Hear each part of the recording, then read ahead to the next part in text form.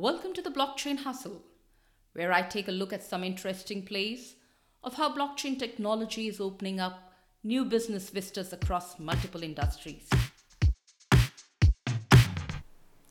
Hi everyone, this is your host Meenu Serene with the fourth episode of the Blockchain in Public Sector series.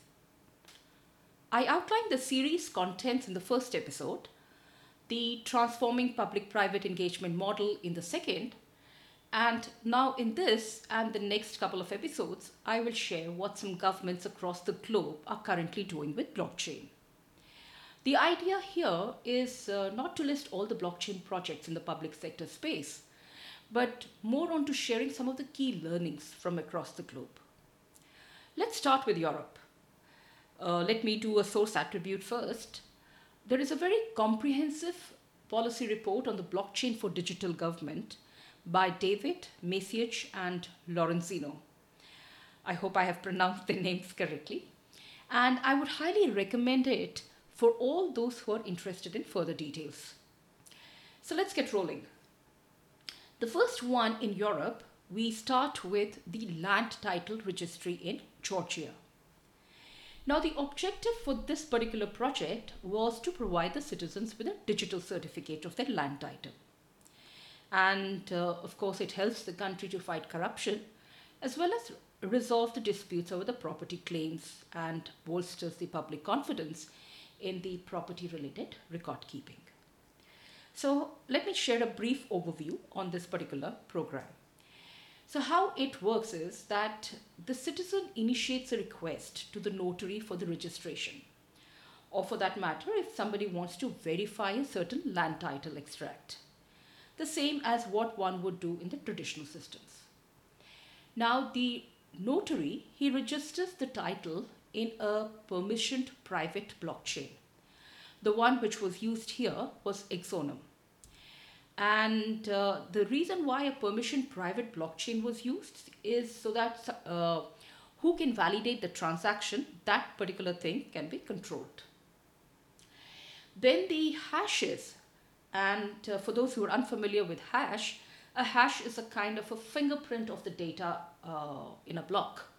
So it is an identifier for the block. Okay.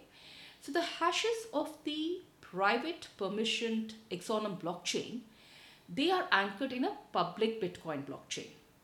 So these hashes, while the data is kept in a private permission blockchain, the hashes are put onto a public blockchain so that it is transparent to the citizens. The National Agency for the Public Registry, which is NAPR, it provides the citizen now with a digital certificate of that citizen's asset, supported with a cryptographic proof of the originality of that extract. And it also gets published on the public blockchain, the Bitcoin blockchain. So any citizen can check if a particular land title is legitimate or not. The players in this particular program were NAPR, of course, and the technology provider called Bitfury. Now, the outcome was the first and the foremost was a process and the cost efficiencies. There was a significant reduction in the land title registration and the verification time. To quantify the numbers that we have is that it came down from 1 to 3 days to just a few minutes. And of course, with the data being available on a public blockchain, the hash, it led to an increased transparency and the reliability of that data. So this was on the land title registry. The second example that I have here is on the academic credentials verification in Malta. The purpose or the objective here is the management of the academic records for the citizens. The academic credentials verification is done by the Ministry of Education and Employment. So how does it work? Now, this particular program, it spanned the creation, issuance, verification of the certificates over blockchain. And they used something called BlockCerts. BlockCerts is an open standard for blockchain credentials, and it is developed by a joint venture between MIT Media Lab and a startup called Learning Machine. So how it works is that the academic institution, It sends a request to the citizen, to its alumni, to download the app, which is called the BlockCerts app, and add that academic institution as an issuer. The citizen will install the wallet and accepts that institution as an issuer. The issuer as one of the entities. The wallet then generates a private as well as a public key for the citizen.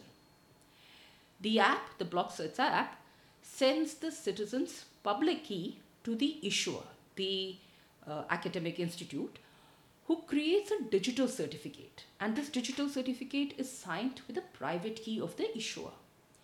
And it also includes the citizen's public key in the BlockCerts issuer interface application. Now this digital certificate, it automatically gets saved in the citizen's wallet, the BlockCerts wallet. The issuer will hash the certificate and saves it on the public Bitcoin blockchain. So again, you see that the certificate by itself is not saved on the public blockchain. The hash of the certificate is saved. And this you will see over several other examples is that the data by itself is saved on a private or a permission blockchain, and the hash of that is saved on the public blockchain. With this, you can see that the private data is secure and the transparency is there on the public blockchain. The BlockCerts URL, which refers to this particular hash of that credential, the BlockCerts URL is emailed along with the certificate to the citizen. And now the citizen can share this with the third parties. Now these third parties could be potential employees, for example, or other academic institutes for that matter. And these guys, they can enter the certificate along with the URL in your BlockCerts online verifier, which is a web page accessible for all. And if a hash is found, the certificate is said to be validated. So the process is like that. The players is of course the MIT Media Labs and Learning Machine, from which BlockCerts has come, and the Maltese government.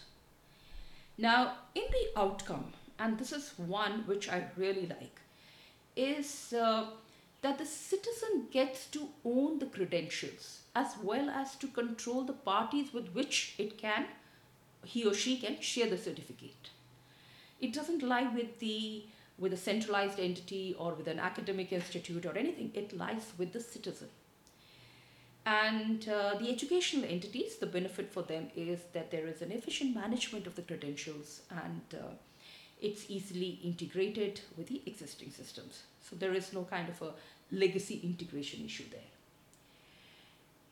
Currently, this particular program is limited to the academic credentials, but it can be extended to citizen records like your birth certificates, your marriage certificates.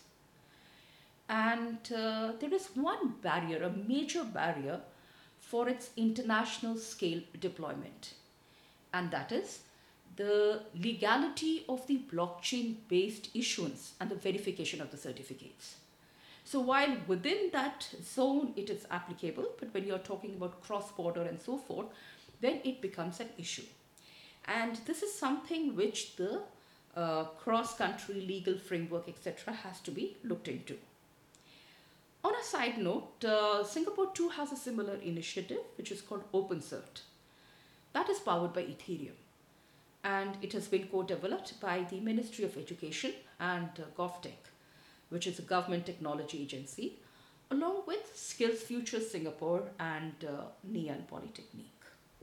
I do have a few more examples from Europe, which I plan to cover in the next episode, so do keep a lookout.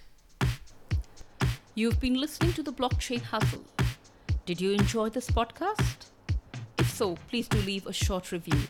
Like it, share it, download it, subscribe to it. What should I talk about next?